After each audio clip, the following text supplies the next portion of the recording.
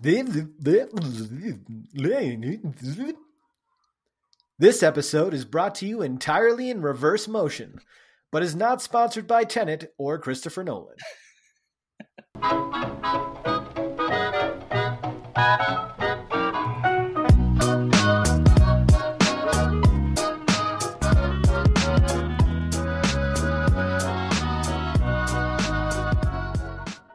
What is up, my nerds? Welcome inside Pop Culture with Fanboy and Know-It-All. I'm Jake. I am Paul. Welcome back inside our crazy brains.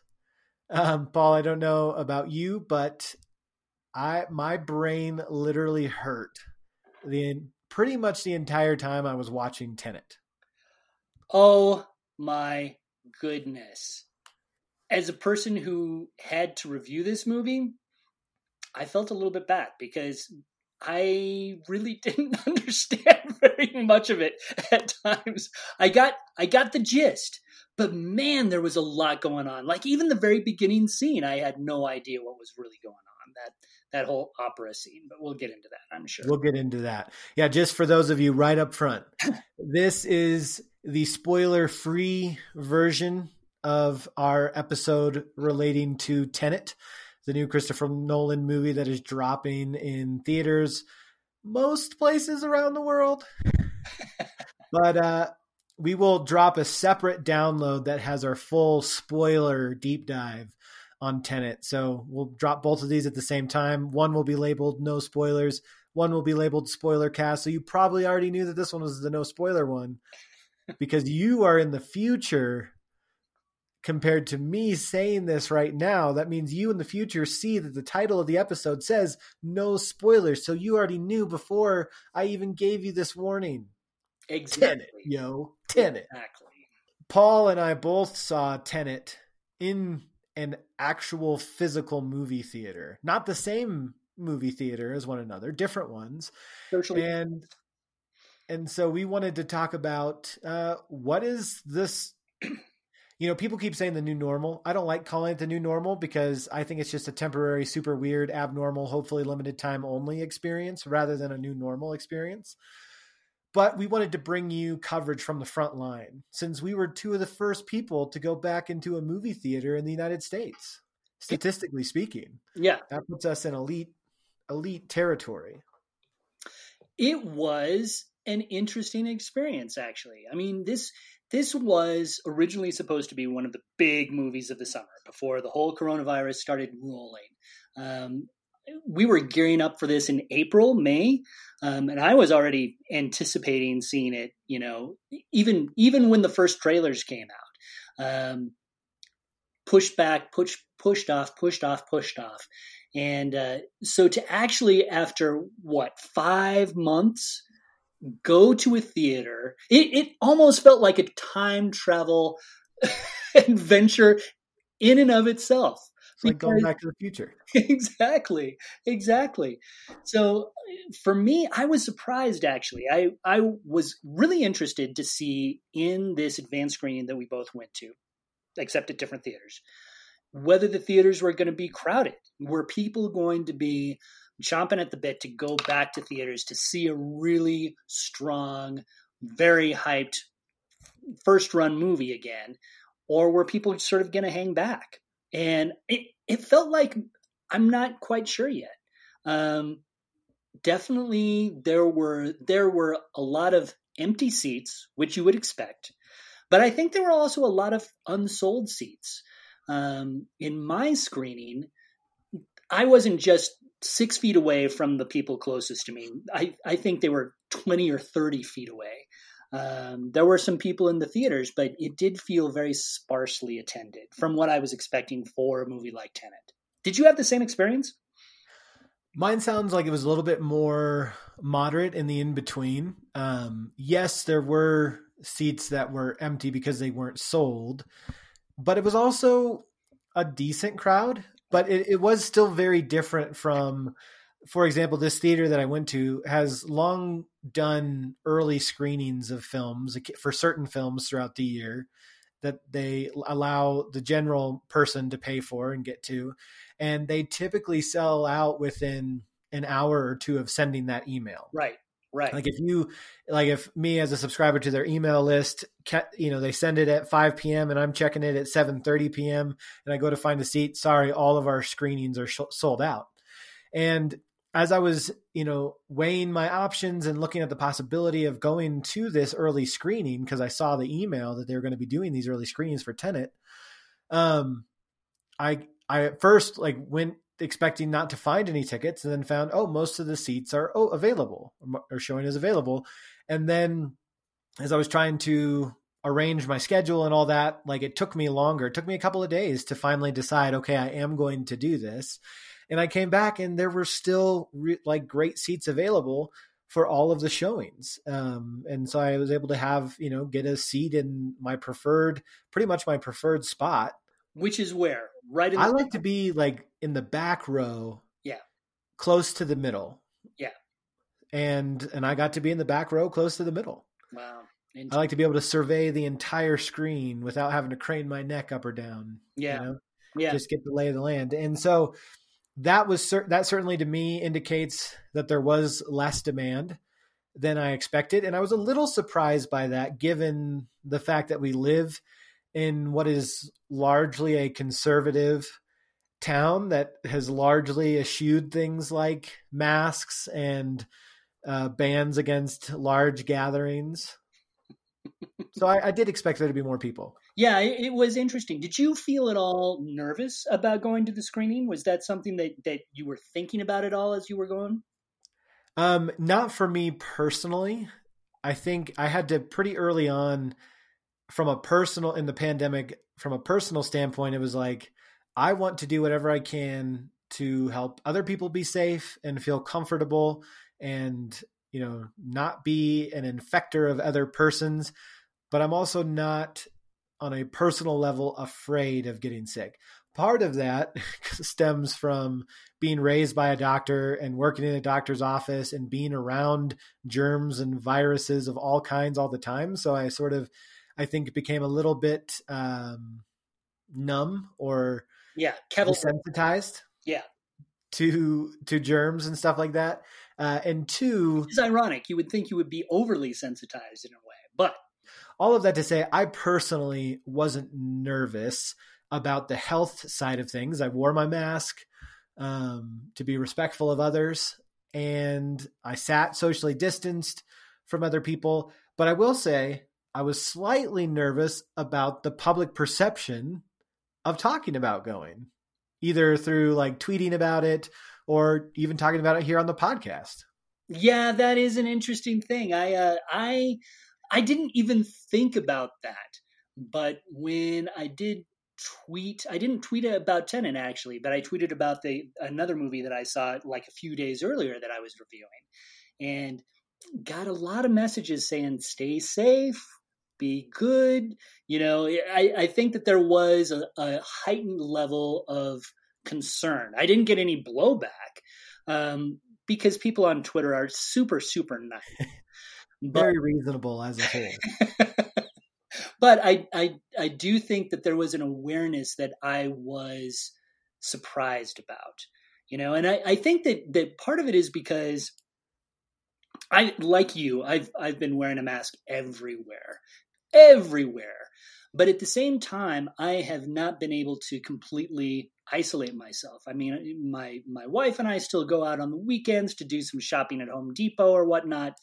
And it feels like, for my own sanity, it's just nice to get out. I can't do some socially responsible public activities. Exactly. And you're careful about it all. And the movie experience felt like just sort of the next step, right?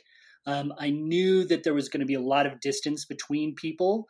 So I wasn't too worried about that. One thing, though, that I was very aware of as I sat down, when I bought my ticket, they said, "Do you want any concessions? Do you want any food or drink?" And I said, "No," because I never do that. I sat down and I thought to myself, "Man, all of a sudden I'm really thirsty." And I thought about the drinking fountain, and I said, "No, I'm not going to do that." Didn't want to go back to the concession stand for some odd reason because I told these people I wasn't going to concession.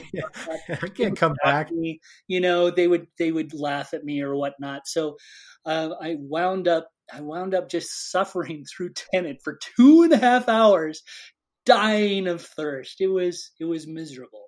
The other thing, of course, that I noticed was that in these movie theaters, you wear your mask for the entire time. I wear glasses most of the time in the evening.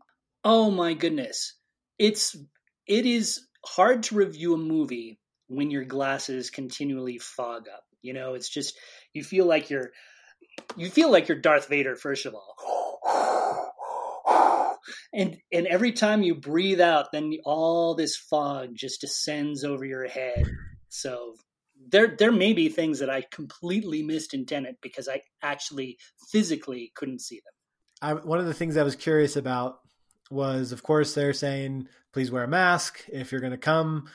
Different states have mask requirements, including Colorado, in these public areas. I was curious, though, to see how the theater would or would not be enforcing that once you were in your seat. Of course, different when you're coming through entry points and they can see easily. But I wondered if they might, like they do at some of these press screenings that we go to, where they have people, security, patrol the audience to try to make sure nobody's recording the movie illegally, if they would be using their ushers to do the same thing, to see if people were taking their masks off without eating or drinking.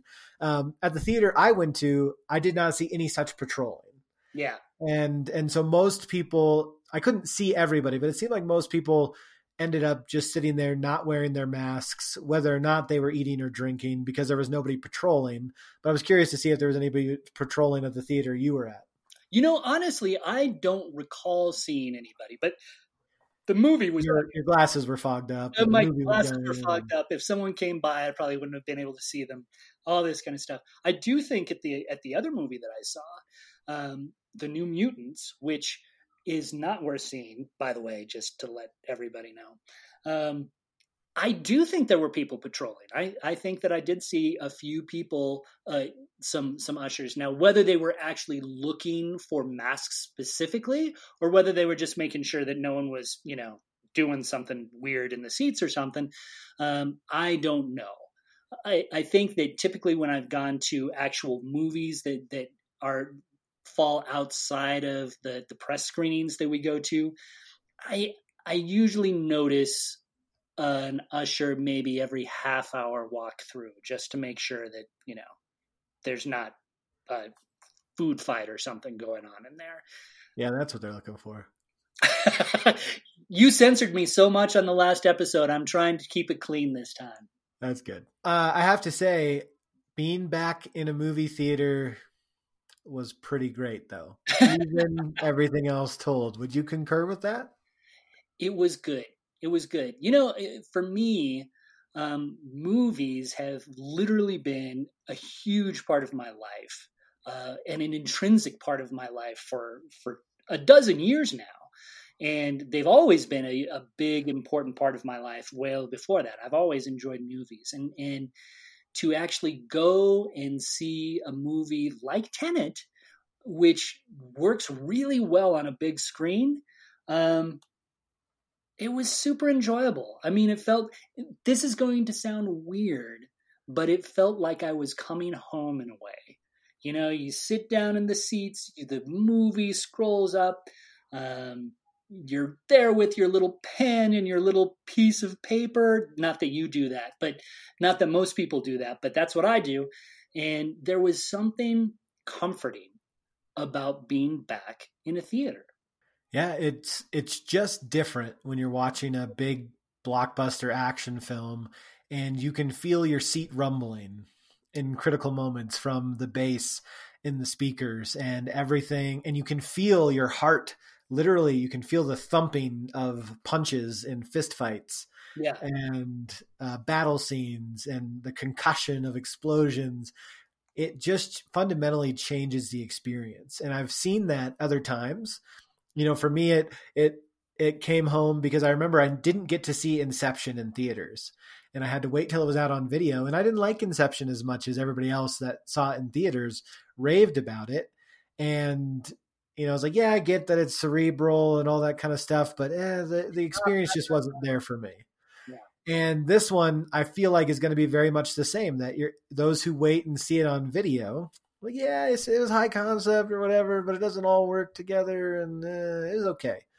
Seeing it in theaters, Christopher Nolan is a master at the big screen. Right. Like, he makes his movies for the biggest screen. He loves the IMAX and the huge speakers, and just drawing the whole body, I think, of a viewer into the experience. And that was a fun reminder sitting inside Tenet and getting that experience. It's interesting as you talk about that. It makes me wonder how different, the next big movie that's quote unquote coming out is Mulan, except it's not coming out. It's coming to Disney Plus. You're just going to be able to rent it.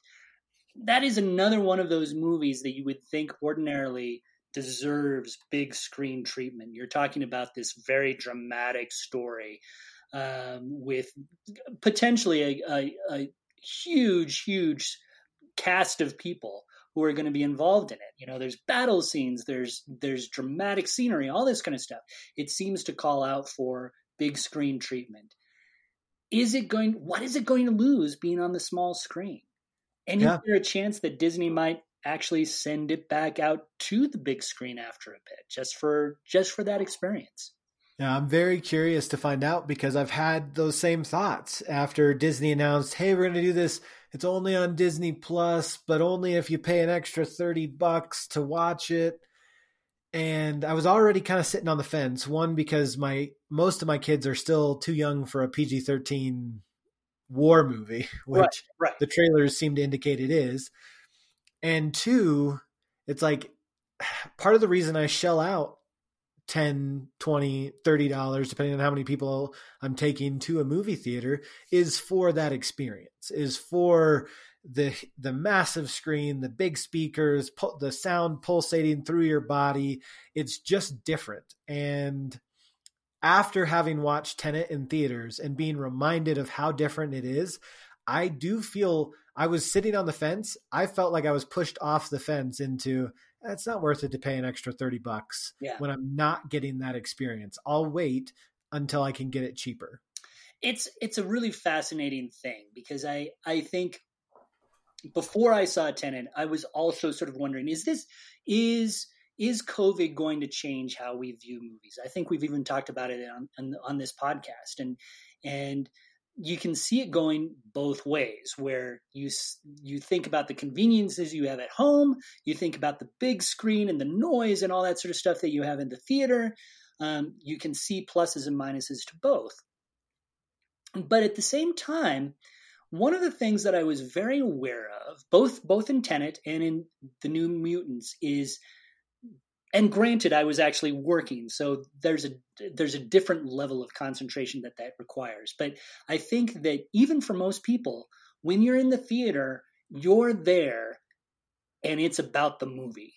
When you're at home, if the movie starts dragging, you're pulling out your phone, you're grabbing snacks, you're doing all this other stuff. You might be pausing it to talk with somebody about something or other.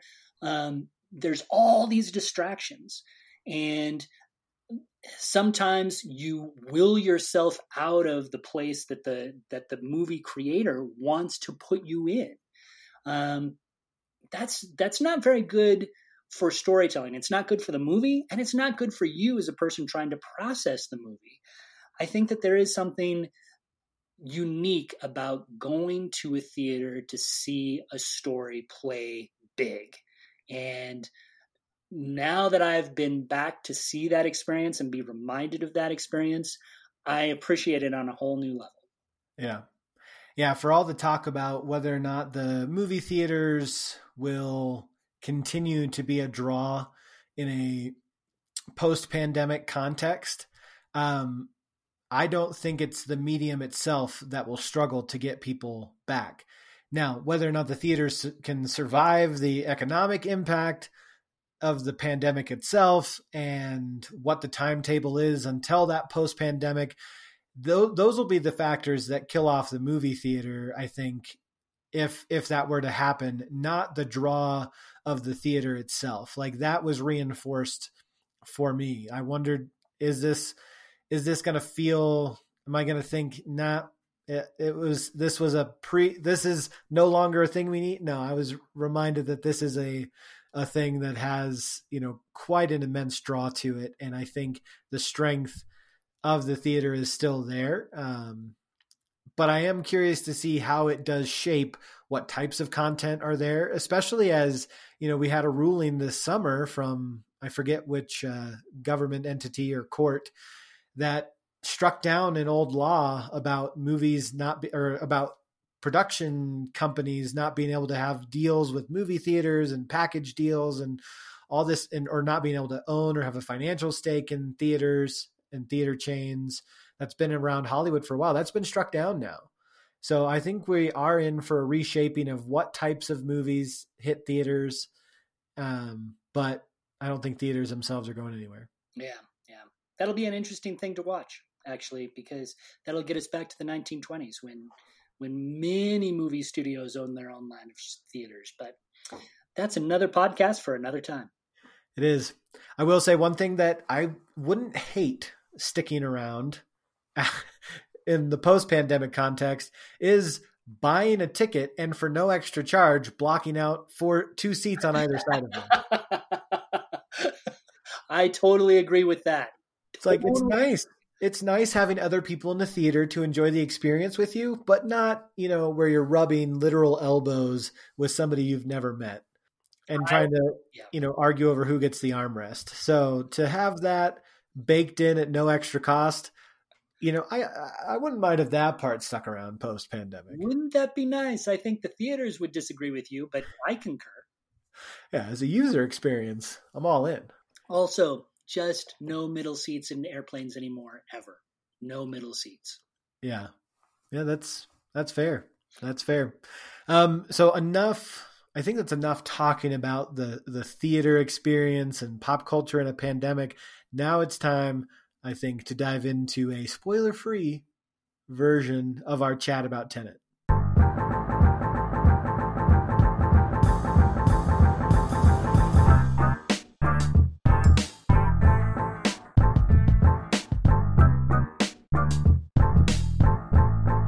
Tenet, not to be confused with Tenant.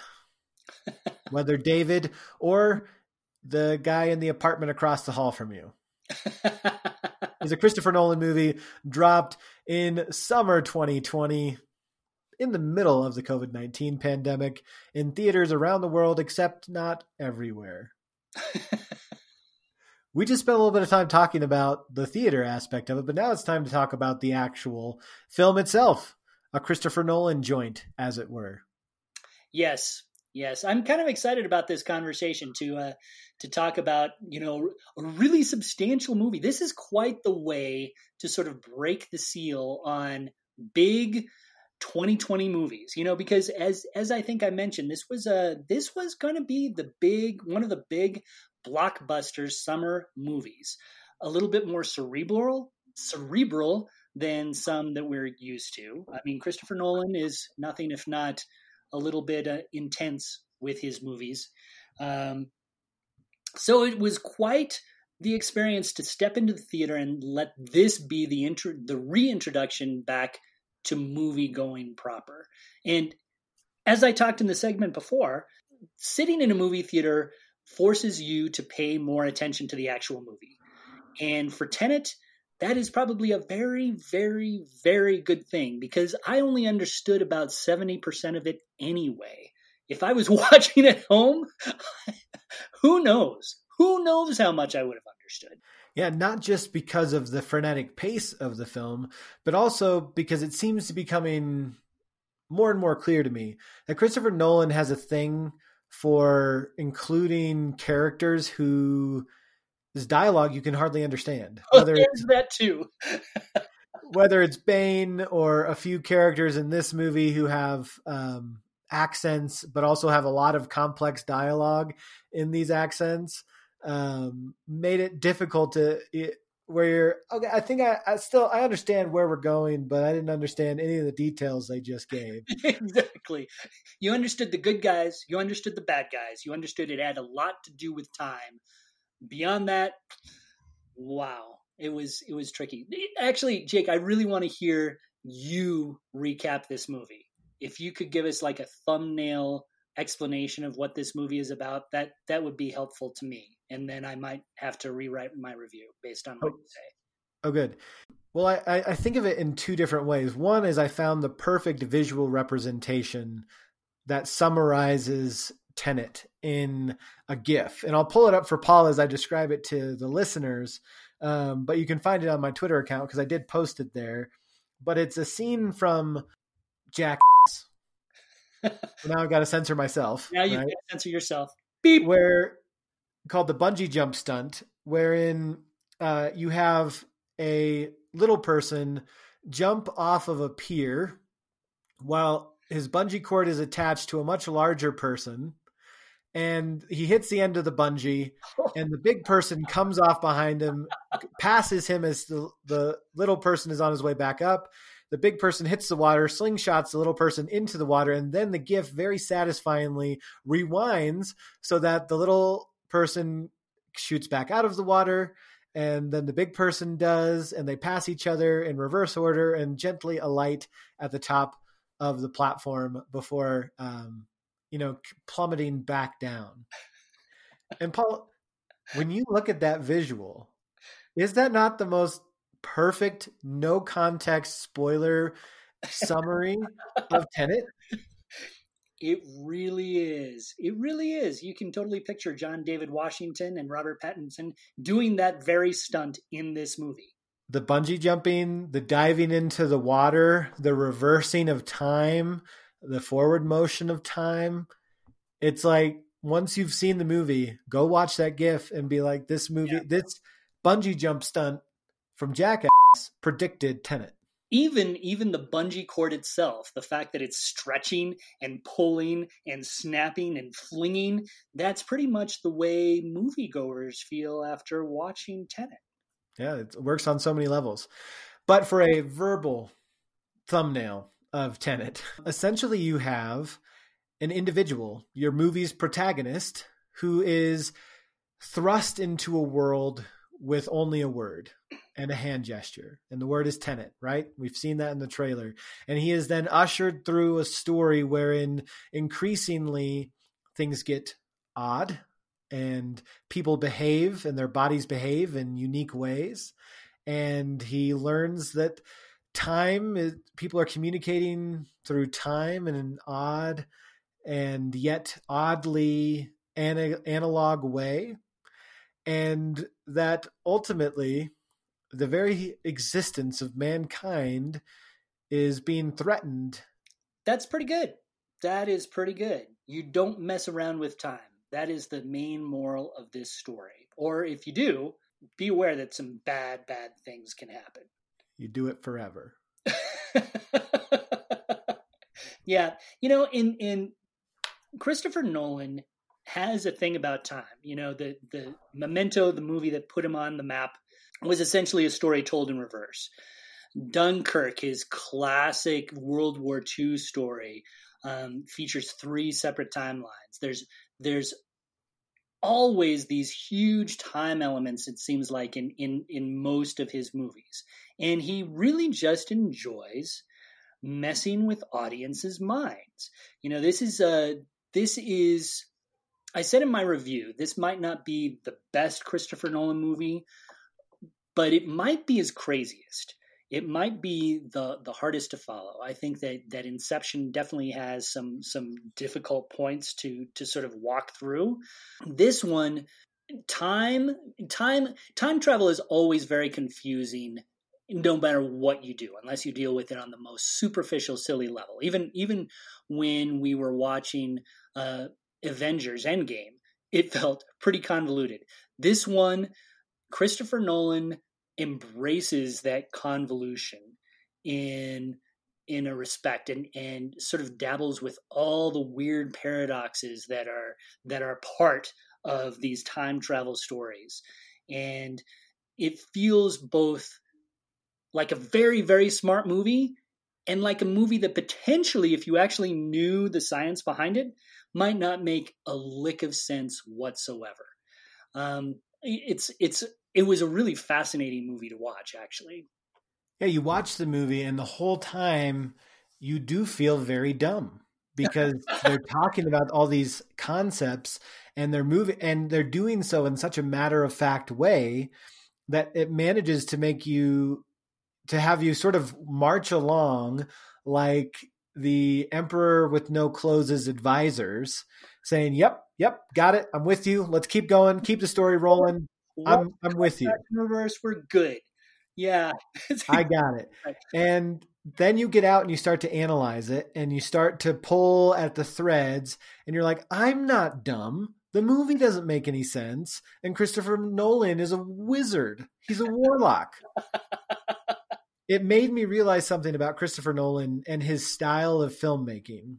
This one about that I think he does in general, but became readily apparent to me. And I don't know how I didn't see it before.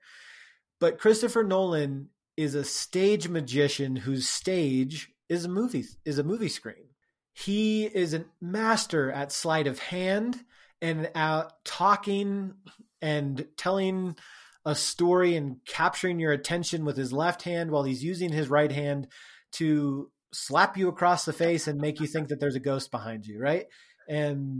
Or make you think that your best friend did it or whatever. He manipulates you as the audience to look where he wants you to look, to think how he wants you to think before revealing something that then you feel like, whoa, my mind is blown and it was there all along and it doesn't make any sense. And yet he's so masterful with the sleight of hand and his craft and his visuals and his storytelling that you're the one left feeling like, boy, I'm the dumb brute who can't figure this thing out. I think that's a great observation, it reminds me of The Prestige, which some people consider to be Christopher Nolan's best movie. Yeah, it's definitely one of his least watched movies, but he does have a fascination with magic, and I think you are really onto something there. He's sort of the cinematic version of Harry Houdini, where he has these wonderful sleights of hands, he has these fantastic illusions, and he is, in a way, an escape artist.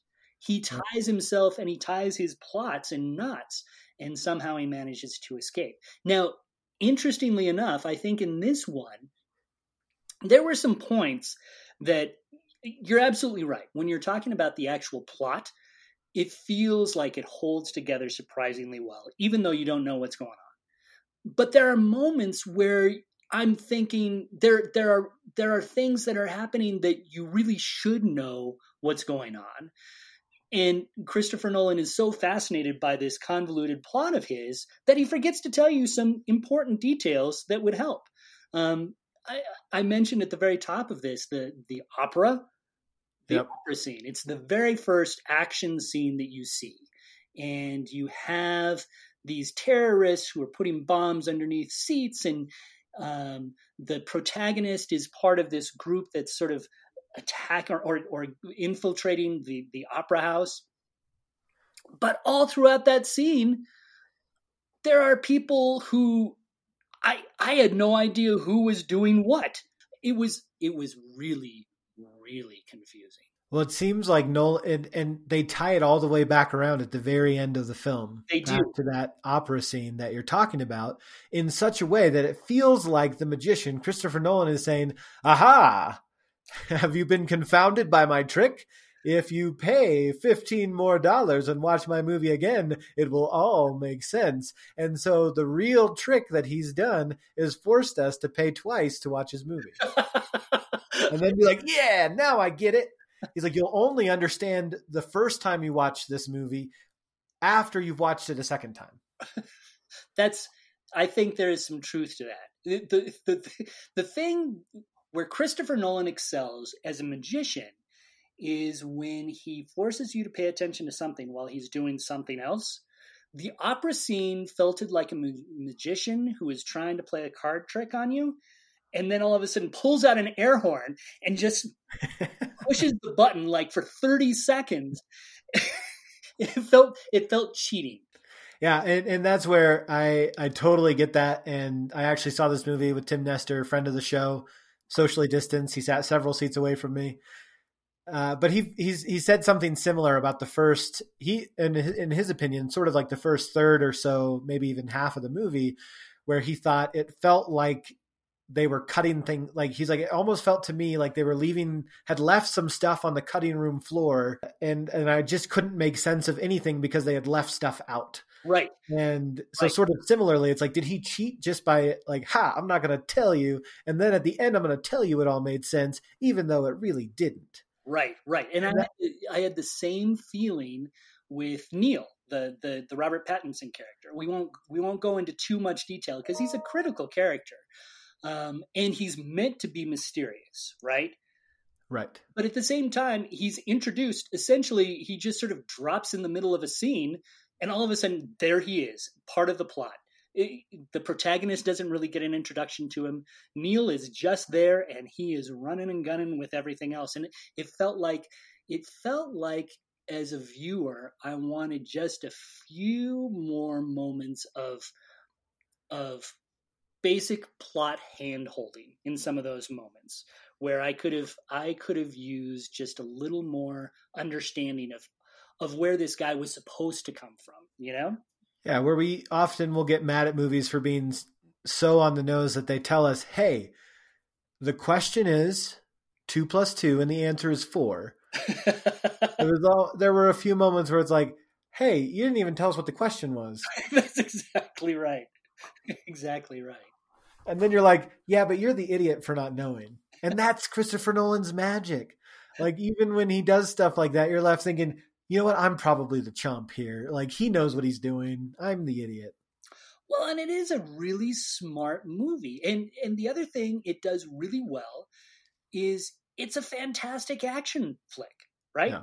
It has some fantastic special effects. They almost feel subtle compared to, the explosions we're used to seeing in superhero movies, or even to the weird folding worlds of Inception. Right. But they're really effective. That when time reverses, it feels cool. It just feels cool. And it keeps you on the edge of your seat when stuff like that is happening. With all of that said, Paul, where would you rank Tenet on a scale of 1 to 10?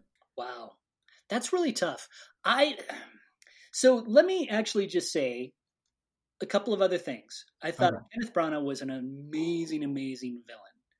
I will also say that although Christopher Nolan makes some really strong movies, sometimes they feel chilly to me. Like, they're so cerebral that they keep you at a distance. Yeah. His best movies don't do that. Like Dunkirk didn't do that. The Dark Knight series didn't do that for me. But this one did. It felt like I was watching it at a little bit of a remove, where you were thinking so much that you didn't have a chance to feel. And because of that, I think that I still thought it was really entertaining. I would give it a solid 7. But in terms of Christopher Nolan movies, I'd just rank it in the middle of the pack. Yeah. What about similarly, as a movie theater experience, and of course this is going to be somewhat colored by the fact that it was a return to the theater for me. I really, as an experience, would put it at like an 8.5. I had a blast watching this on the big screen, and I thought it worked really well in that format.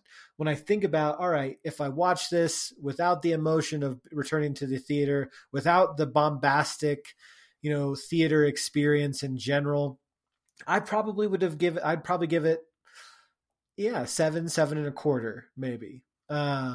In terms of, you know what? It is a fine movie. You have the opportunity to watch it, enjoy it, don't think about it, and you'll have a lot of fun with it.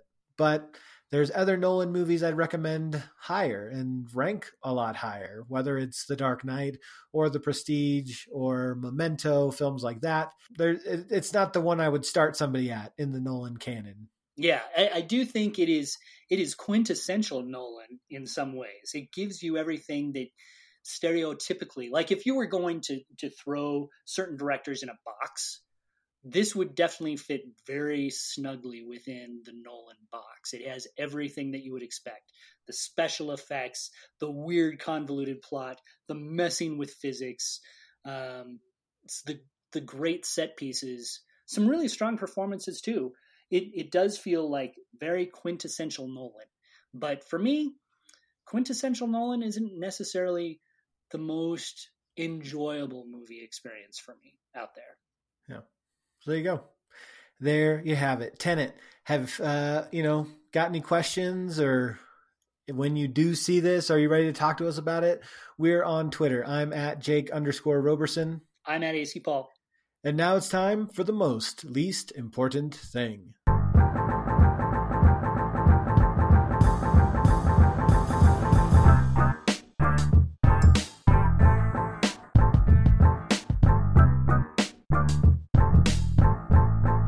Here we are, the most least important thing, the way we love to wrap up every single little show of ours, making mountains from molehills, taking the sky-scraping giants of the earth, the dirt that's towering and scraping the sky, and we reduce it down to anthills or molehills, Or it's mostly just, this segment is mostly just me trying to come up with a new way to talk about making mountains out of molehills and vice versa. But that's what we do in the most least important thing. We take something from pop culture and we inflate it or reduce it however we so choose. And I'm going to kick us off today. All right. I'm excited for this. I just saw this news bit that seems to me to indicate that perhaps Iron Man is getting his wings. What? In that in Los Angeles, just recently, 2 separate pilots, one with American Airlines and one with JetBlue Airways, saw or reported seeing to air traffic control at LAX a man in a jetpack flying at 3,000 feet above the city of Los Angeles near Los Angeles International Airport.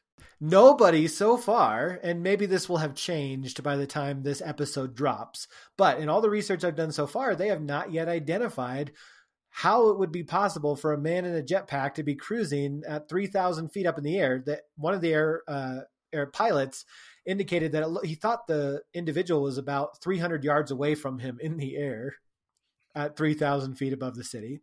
They have not identified who it was, and although there are jetpacks in existence that can achieve that level of flight, most of them cost in the hundreds of thousands or millions of dollars.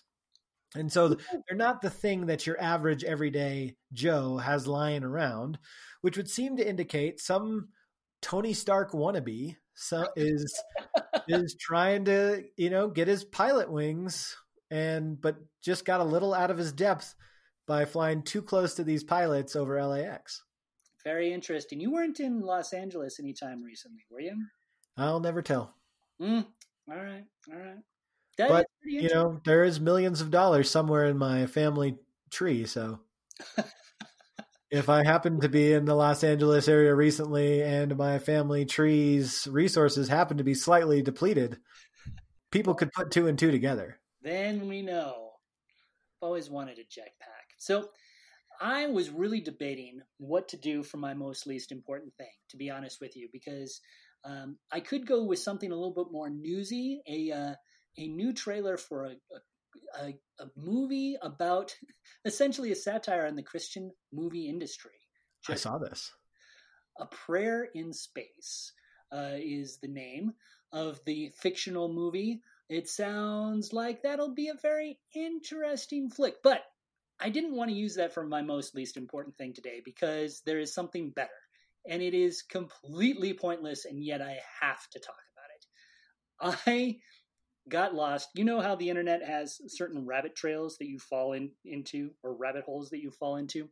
Lewis Carrollian rabbit holes, if you will. Yes. It felt like I had fallen into a Christopher Nolan movie because I lost a lot of time looking at bootleg toys. Have you bootleg toys? Yes, bootleg toys. Like from Sid's house? Not quite, but essentially copyright laws, once you go overseas, get to be a little bit flexible, which means that overseas toy manufacturers, often from China, make some very curiously interesting toys based clearly on American properties. I saw a little doll for Special Man. Special Man. There is a Mexican action figure called El Supermano. Ooh. There is. I just can't help myself. There's this action figure called Robert Cop, not Robo. Robert Cop. Oh, it just goes on and on and on. There's a Barbie called Benign Girl, whatever that's supposed to mean. There's a Godzilla toy called Big Fella. But my favorite by far is the Sense of Right Alliance. The what? The Sense of Right Alliance. Is that supposed to be the Justice League? Well, sorta. So apparently, the Sense of Right Alliance comes with 6 action figures, and they sort of fluctuate from box to box depending. But the one that I am looking at now has Superman and Batman and Spider-Man and Shrek and a Mighty Morphin Power Ranger and some sort of sponsored car. Oh. Like, just, I think it's meant to be Lightning McQueen, but I'm not sure. It's just, I really, really, really want this toy. Like Lightning McQueen, but it's Sky Dagger McGillicuddy. It looks great. So I say this because although as we record this, it's just barely September, but it's never too early to start considering Christmas gifts. It's true. Podcast co-hosts. How much do these things run, and where can I buy them? Well, I have no information on that. I think that you might have to go to China to pick one up. But given our long relationship on this podcast, I think it's the least you could do. True.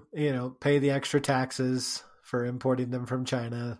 Exactly. And let me just remind you, Sense of Right Alliance. Sense of Right Alliance. And you want the one with the Shrek doll in it. Yes. Needs to have the Shrek doll, Mighty Morphin Power Rangers, Spider-Man, Batman, El Supermano. That would, yeah. I thought that would be the one that I would buy for you if I could, but I'm cheap. I will not probably do that. It's like that scene in Lego Movie 2 where they talk about how they have this knockoff of Mary Poppins called Larry Poppins. It's this like balding British dude who's like, a spoonful of salt makes the medicine go down. So I just found another one. This is a great one. It's a doll of it looks like Jason, hockey mask, the whole bit. Yeah. Action figure toy made for ages 4 to 9 with a machete. It's labeled Fisher Price Adventure People Killers. Oh my gosh. Oh my word. That sounds really great. Brought to you by Rick and Morty. Fisher Price Adventure Times with People Killers. And then here's one last one. Star Knight. What does that conjure in your brain? Like Star-Lord is what I think of. Yeah, well, it's not. It's Darth Vader on a police motorcycle. Ooh. With training wheels. With training wheels. That makes sense. It's probably hard to see in that mask. That peripheral vision. You need help with those corners. You need the training wheels. Yeah, if you can't find Sense of Right Alliance, I would be satisfied with that. With Star Knight? With Star Knight, yeah. There you have it. That about does it for this episode of Pop Culture with Fanboy and Know-It-All, and now Bootleg Toys. This episode is not sponsored by the government of China. In the meantime, you can catch up with us on Twitter. I'm at Jake_Roberson. I am at AC Paul. And until next time, we'll catch you on the flip side. Bye.